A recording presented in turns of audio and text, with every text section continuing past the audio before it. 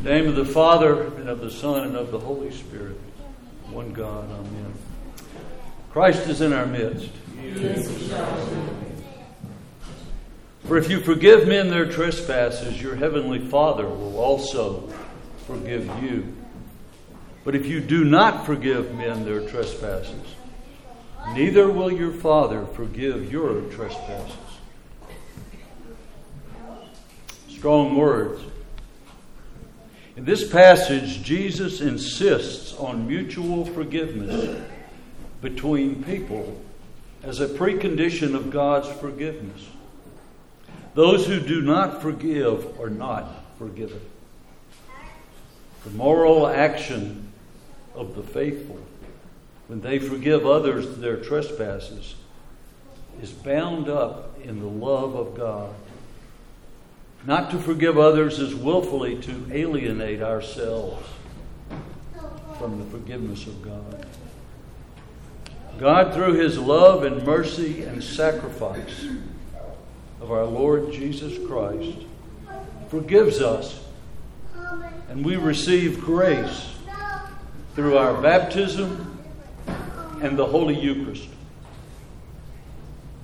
But we have to keep after our holiness by our faith, by our repentance, and the good works that we do to live a holy life. The Apostle Paul tells us in his epistle to the Philippians, chapter 2, verse 12 and 13. Therefore, my beloved, as you have always obeyed, not as in my presence only, but now much more in my absence, work out your salvation with fear and trembling. For it is God who works in you both to will and to do for His good pleasure.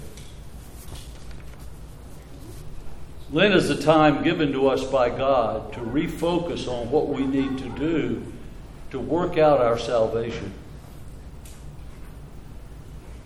I need help. I need God's help every day, all day pretty much. It's so easy to get distracted and to forget or to lose sight of God's forgiveness and what we need to do as Christians to work out that salvation. To work out our salvation in thanksgiving and in contentment.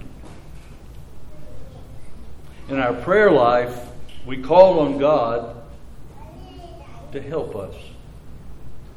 In the morning and evening prayers, at the beginning of Orthros, in prayers before communion, and many others, we pray, Lord, have mercy on me, a sinner, at those times when we need help.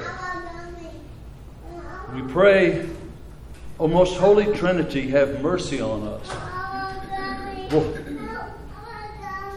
O Lord, cleanse us from our sins. O Master, pardon our transgressions. O Holy One, visit and heal our infirmities for your name's sake. Lord, have mercy. Lord, have mercy. Lord, have mercy. Will I fall in sin? Oh, yeah. Yes. Will we all fall and sin? Yes. But we have to get up, repent, confess our sins to God, and continue to pursue a holy life. Part of that life is to forgive those who sin against us. You don't want to hold a grudge. So how do we, Ephesians.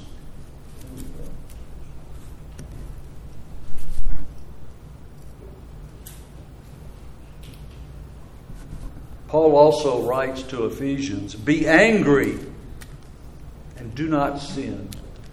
Do not let the sun go down on your wrath, nor give place to the devil.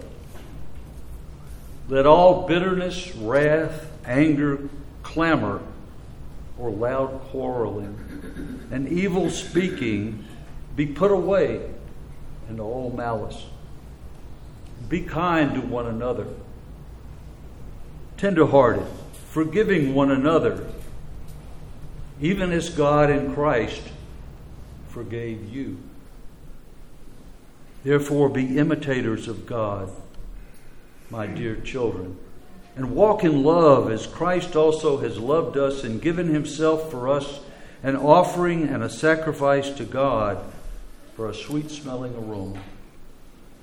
For you were once darkness, but now you are light in the Lord. Walk as children of the light.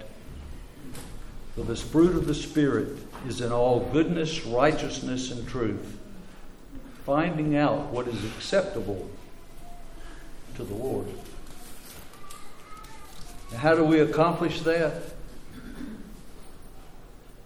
Through the church, which is the body of Christ, through the divine liturgy, and especially through the Holy Eucharist.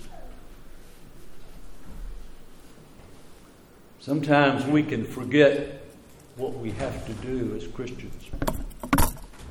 But if you come like to Orthros, or when you come to the divine liturgy, it's a reliving. And it reminds us of our salvation, our forgiveness, of God's love, and all he has done for us and for all mankind. When you come, you have to listen. Pay attention. Pray with the prayers. Pray with the hymns. Because it rekindles that faith. It rekindles your spirit. The Holy Eucharist is the source of grace so that we can be able to live a life of holiness and forgiveness. It is a mystery that we experience here in our heart and our soul through faith, hope, and love. The Holy Eucharist gives us the strength to see and live God's forgiveness in our hearts and in our lives so that we can forgive others. I want to just mention a couple of things. I could spend about an hour here going through the mention of forgiveness in Orthros and the liturgy, but just a few seconds. In our services, and especially in the litanies, we pray, help us, save us, have mercy on us, and keep us, O God, by thy grace. We always need God's grace to remember our forgiveness and to live a life of forgiveness. During the great entrance, we pray, all of you, the Lord God remember in his kingdom. The priest prays for the Orthodox servants of God that they may have mercy, life, peace, health, salvation, and visitation, pardon, and forgiveness of sins. The Lord God remember in his kingdom. During the Creed, we say, one baptism for the forgiveness of sins. During the Holy Anaphora, Christ himself says to us, take, eat.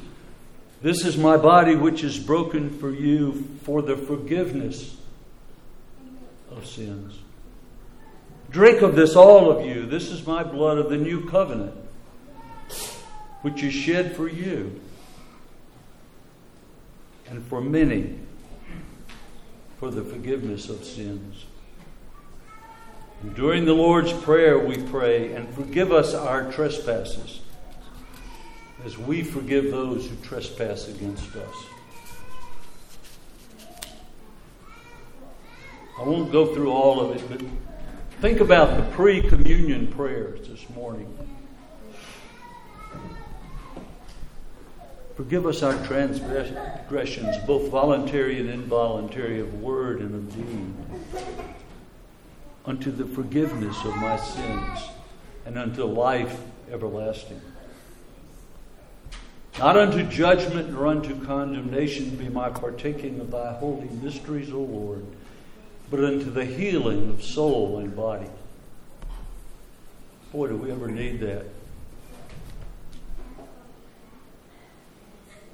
The priest or the deacon here, usually says, with the fear of God and faith and love, draw near.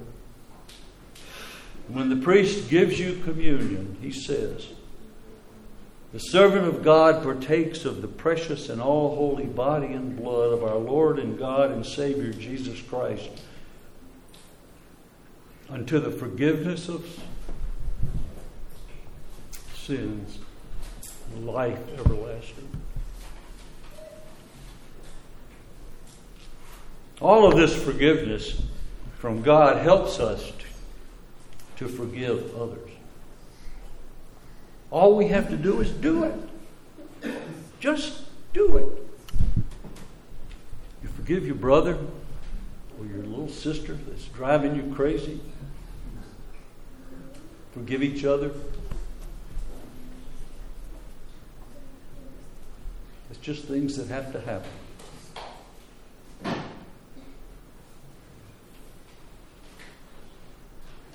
Forgive others as God has forgiven us. And to give thanks to God for His love and for His mercy. And the psalmist says that best.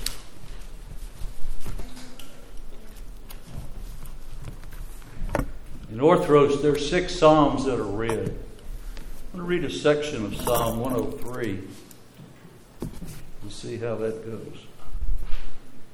Because it does tell us to be thankful. It's so easy not to be thankful and to complain a lot. Or maybe a little. But as we come to the liturgy, as we come to the Eucharist, bless the Lord, O my soul, and all that is within me.